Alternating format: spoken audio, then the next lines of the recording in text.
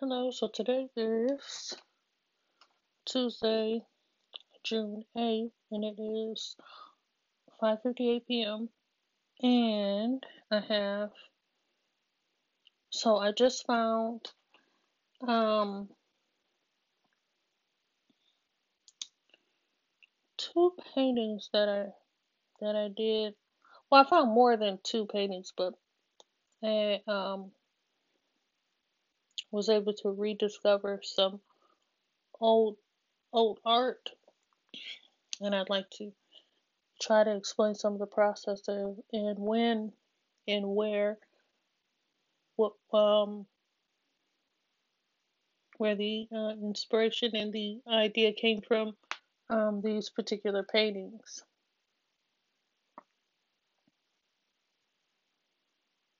The one painting that I did is called Disconnect Avenue, and it was, in a way, it was more or less a basis of, if I remember correctly, it was something um, kind of experimental, but relative to what I was commonly um, in the company of, and a common interest that I, because when you're always in a certain um scenery, or when you're always surrounded by um certain things that are familiar, you it's like, for me, it can easily become a part of the creative process to depict it in my art. And because of more and because of being on a weekly basis, consistently around well dressed people, um, this particular painting came about on the basis of always being in the company of well dressed people. And they were always coming, going, or leaving from a place or entering into a place. And it was a very, my interest is based, my interest in what was considered, or what is considered to be well dressed, is on the basis of having always been surrounded by people who I would say dressed their best. I'm not saying that what they had on was the best. I'm just saying that I was always surrounded by people who were the best of what they had, and they would always be around. And it was familiar because it's something that I was always in the company of on a weekly basis, more than a few times a week. And um but in but on but in Disconnect Avenue, the it was I was living in the lofts, which at that time I used to live in the lofts in Southwest Detroit, and I had my studio there in the upper loft, over there in Southwest. And so um it was two places where I could paint very comfortably. Um, and one, at the time, this particular loft it was made from an old warehouse, and it was made almost as a fire station in the upper level. So it was New York style loft. The lower level was a living room, and the upper level I had converted into a studio gallery, and I would work up there, and I hung my art there. And I would when I would invite when we would invite our friends over, we'd entertain them on the lower level, which was a loft. We invite them into our apartment, and it would be modern, contemporary. On the lower level, you know, very kind of minimal, but it was very, I guess you could say, modern, contemporary in a sense. And it was more or less, you wouldn't be able to tell that in addition to that space in the upper level, it you had an option to be invited into a gallery style setting on the upper level. And that was what it was like, a benefit or a treat to people who knew me well. So in the lower level, if you came by and I'm not saying that it's not something that I'm saying that we rated our friends, but we always had friends that were of different, they had different interests, different respects. And so in which case, um, and my mother was like that. So so in which case, it might not be necessary for people to go because they might not be interested in art for them to see the gallery. But for my creative friends, they be almost as soon as they come in the loft, they'd be like, "What you working on?" And so we could entertain them downstairs, and then we could take them up into the loft, into the studio to see the works, the new works. And so I had the studio upstairs, um, set up just in a unique perspective. It wasn't absolutely 100% um, amazing like how people thought it was, but it was something. It was something, and it was a very creative um, place. The environment, because it was brick, was creative, and actually, what ran the actual environment of my loft was creative. It was exposed brick, and then, like I said, it was actually literally still the piping, the original piping, from that, um, from its previous life of it being a restored warehouse, restored. It just had like a very industrial. It went very well with the artist that I am. I've always created works that was on the industrial. It was in the industrial aspect, and so these works fit very well into that sort of landscape. And so the inspiration was one. The inspiration was on the street that I lived, over in Southwest Detroit. Is depending on what season it is. Some people can picture these particular roads that I'll mention that I'm nowhere near now, but these particular roads are worth of the mentioning. If you could picture it, then you could kind of get a basis for how I drummed up this. I drummed up an imaginary feeling. So I combined a couple things, and so let me explain the process for that. So, having always been around well dressed people, and having had, before starting this painting, having had been in the company of well dressed people, men and women, all earlier that day when I came in and I began to paint, I combined that as an interest of attire in connection with an imagination. Then I went into the imagination aspect of location, time, place, and location to create a, I guess, just to create, not that this actually was happening, but to create a combination of two different respects. And so over on, I think it was that street, it would probably be Vinewood. It'd probably be like Vinewood and West Grand Boulevard, maybe in Southwest Detroit. There's a certain angle you come around some of the warehouses through there, and it's a viaduct, and it's still industrial buildings, and it stretches across um, a long path. And if you're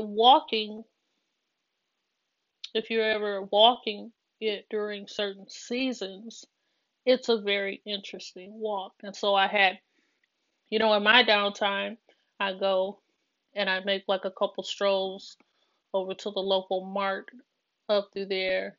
And sometimes I would drive through there, or sometimes I just take my camera and I walk through that particular pathway through the viaduct.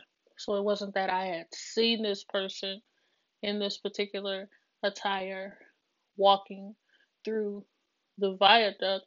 It was just that I had walked through that path before in winter, and in the rainy months, and not necessarily in the summer months because I always like to do a lot of my capturing or thinking in rainy seasons or in winter seasons. That's just when I see that's for me the when I see the most colors, or for me that's when I see or I feel the most um interesting things. I feel like I feel like there's emotion in the air in those seasons.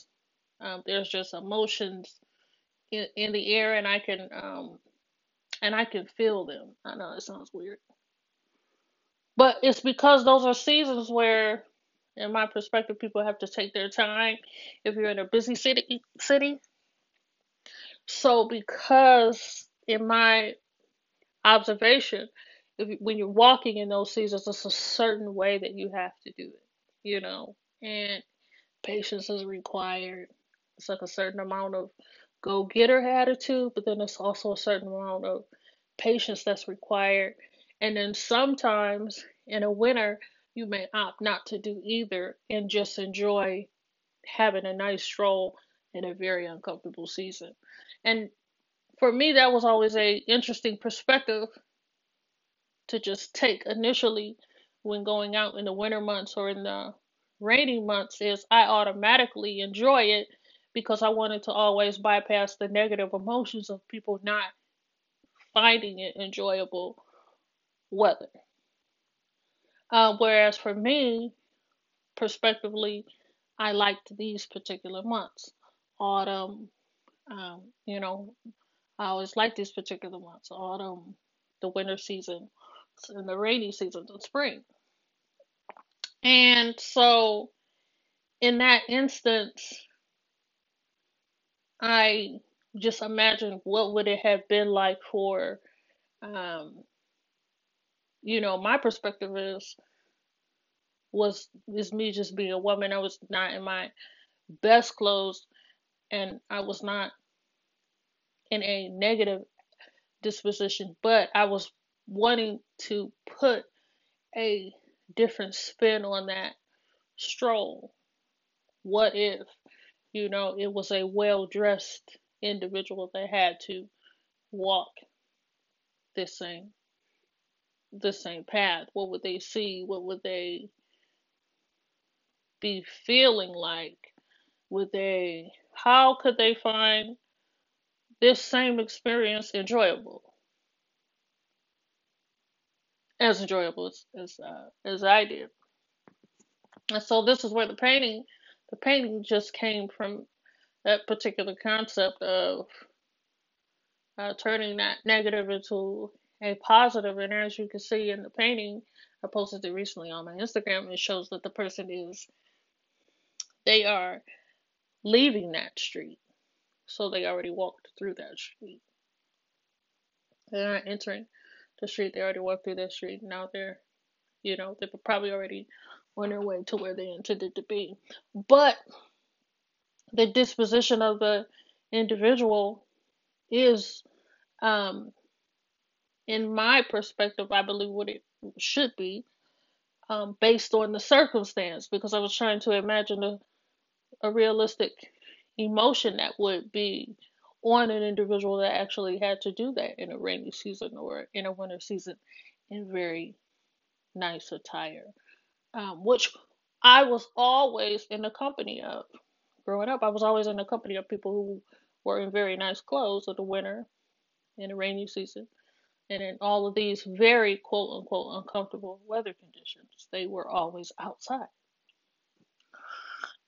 And so this is why the disposition um, of this particular individual is neither happy or sad, but they are in a very much so how could you say, they're in a thinking. They're using the opportunity to think and to self process and to just enjoy. I guess the to just enjoy the stroll, and that was the idea, I guess, behind that particular painting. And I used colors that I felt like would really um, communicate the level of the importance that the individual had or wanted to have, um, the way that they truly probably felt that they were. And so that's all highlighted in the clothing and in the garments. Although it's very loosely painted, it's very expressively painted. You can see it in the way that I painted it. I remember just kind of laying on colors, and but it was still to also highlight a certain quality of grooming that is still just something that's relative. It's just relative to me. I can just relate to it. So it's not that I'm saying it's good or bad too. I'm just saying it was always around. That's just something that I grew up with. So that's just what it was with that. I hope, I think that process might make sense. I don't know. I have no idea. I'm just trying to explain to you the combination of the processes that I used and how I took. I don't know. You might be able to. I took various uh, things, you know, prospectively, and I combined them for a painting. Of course, the some I don't always do that, but sometimes I might. And and if I do, even sometimes I'm surprised with what happens. So that's how that looks like that. And then my other painting, I remember doing the painting of Heath Ledger, but I remember watching his movies, and I was always impressed with his. He had a natural expressive ability to be able um, to communicate um, the intent of his work as if he was still Heath Ledger. I don't know if that makes any sense, what I just said. Um, but prospectively, and I'm these are the movies that I saw by Heath Ledger. So I saw the first movie that I saw by Heath Ledger, which I bought it right away. I actually bought that movie on accident, and I thought it was hilarious. It used to be a blockbuster located, um, I think in like the Wayne State University district, or over by yeah, over in Wayne State. A lot of you all probably who are from Detroit might remember that blockbuster. And I would go there. My movie collection was ridiculous at that time. I had anywhere between um 100 or 200 movies archived, or two. I probably had 300 movies. I don't know. I had a lot of VHS tapes. It was still VHS. And when they switched over to DVD, I started to buy them, but I lost interest. I was still buying VHS uh, all the way until Blockbuster closed. Just because I liked my collection. I liked my movie collection at the time, so I owned a lot of movies. And I bought that movie on accident. It just so happened that they had, I don't know if you all remember, they used to run Blockbuster used to run the specials. You buy so many, and they'd be like, what, buy three for 20 or something like that, or four for 20 or something like that. And I'd run around Blockbuster looking for movies that I had never even heard of or never was had seen, and I'd be turning, and people would be looking at me, what is she doing? I'm not look.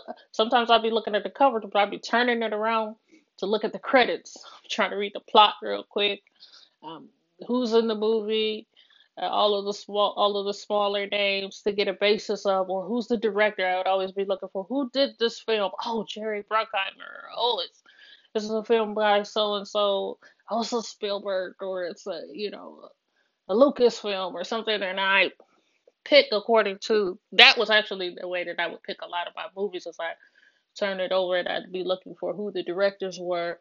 Um, And if it just so happened it was an all star cast, I'd be surprised. But I wouldn't always get all star cast movies.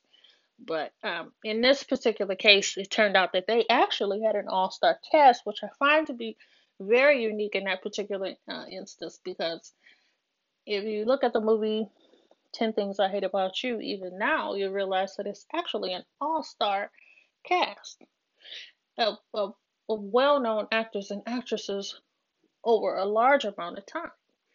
And typically that almost never really works well in anything, which is another reason why I found that film to be very a joy to watch, because it was so many people who were known for their art form in the theater aspect, or in the acting aspect, and none of them were really upstaging the other. They were all kind of working cohesively, and that's honestly what I. It was just a naturalness in each at each level of the role that was being played. It was a naturalness that was taking place in each level of the role that was being played, and that was just a fluke that I bought that particular movie. And I remember being surprised um, when I watched it. I remember just being absolutely surprised. I was like, "Ma, let's watch this. 10 Things I Hate About You." She was like, "What is that?" I was like, "It's say on the back. It's a play on the Shakespeare." She was like, "Okay." So we watched it, and we were both surprised. It was crazy how interesting that movie was, because it was a play on the Shakespeare, but it was a interesting flip to it, and to me it was relevant for the time. I also thought it was interesting that my mother would actually watch it with me, and she laughed as much as I did, which I thought was hilarious. But so um, so I had seen that movie by Heath Ledger, and I was blown away by his acting ability. I honestly was, because it was so natural. I just remember thinking, I'm gonna see him in something else. And then shortly after that, it was a film um, that was released that he was in. That was, I would say, relatively shortly after that. To me, I don't know. It seemed like it probably should have took longer, but it didn't. And I think that movie was called The Patriot. Now, like I said, I was studying film, or maybe I didn't say that, but I was studying film at WC3 in downtown Detroit. I don't know if I was studying. I don't know, but anyway, I was studying film anyway. Like I said, I was raised in arts, in theater and literary arts, poetry. We did plays, did all that stuff. So I was always studying the arts, I guess, film anyway. And I thought it was a leap back in the day. They used to, back in the day, what used to come on TV was this show called Inside Edition. I don't know if you all remember that show. It was way back. I'm telling you my age. It was way back in the day. It was a show called Inside Edition. Inside Edition would tell you, it would give you an idea of what movies were going to be, um, were going to be already coming out. And when they said Heath Ledger is going to be in a movie with Mel Gibson, I thought I was like, I remember looking at that interview and being like, really? Because I had Mel Gibson films, and he's a legend in film, and I had just seen Heath Ledger in 10 Things I Hate About You, and I wasn't surprised. For some reason, it was like they said it, and it was like Heath Ledger is gonna be in this movie called The Patriot with Mel Gibson. And for some reason, I honestly just wasn't surprised, because I had Mel Gibson films, and he has a certain acting ability that stems across a long tenure. And for some reason, Heath Ledger just had a similar, to me, he had a similar naturalness as Mel Gibson. So when they said it, I was like, really? And I thought about it, and I was like, that's actually not hard to believe. I can't wait till the movie comes out.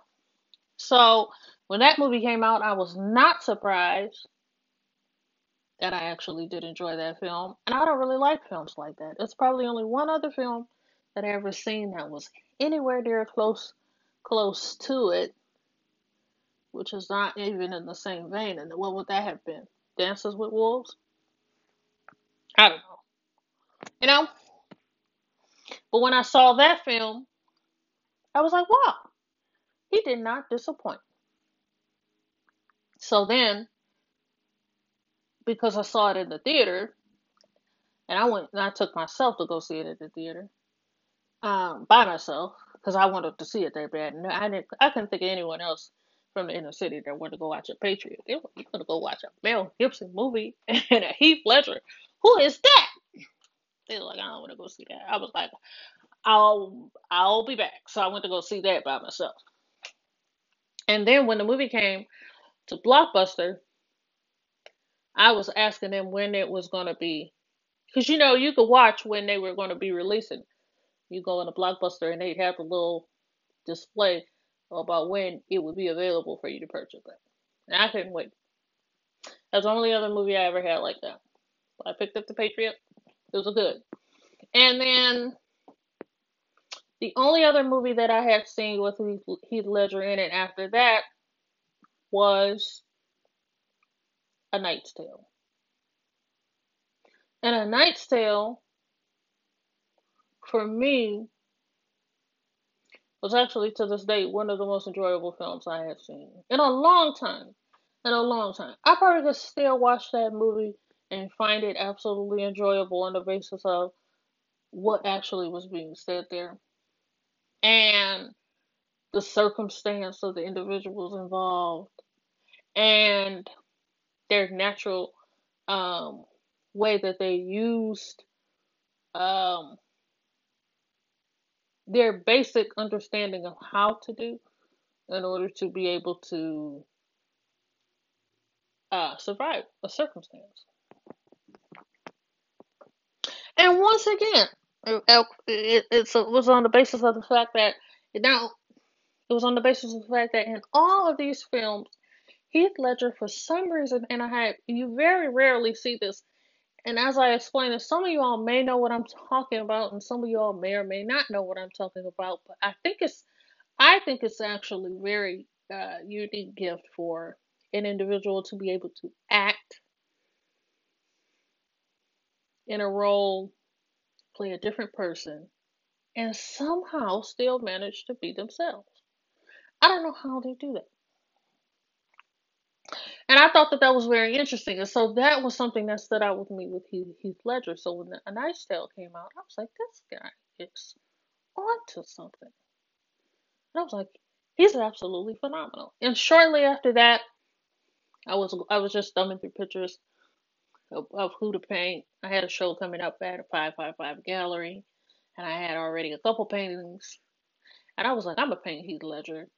And I was just thumbing through Google searches of Heath Ledger because at the time I was like, it wasn't that many in that particular time. I couldn't think of that many people who were he had a level that he was impacting the arts creatively at a very substantial rate. And I actually thought it was good. I was very impressed.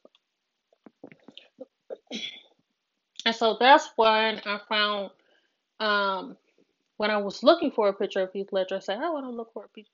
I was like, I don't want to look for a picture of Heath Ledger in the pop pictures that people always, the pictures that people always look to glamorize or glorify an individual. Because to me, it just didn't seem like that was even really in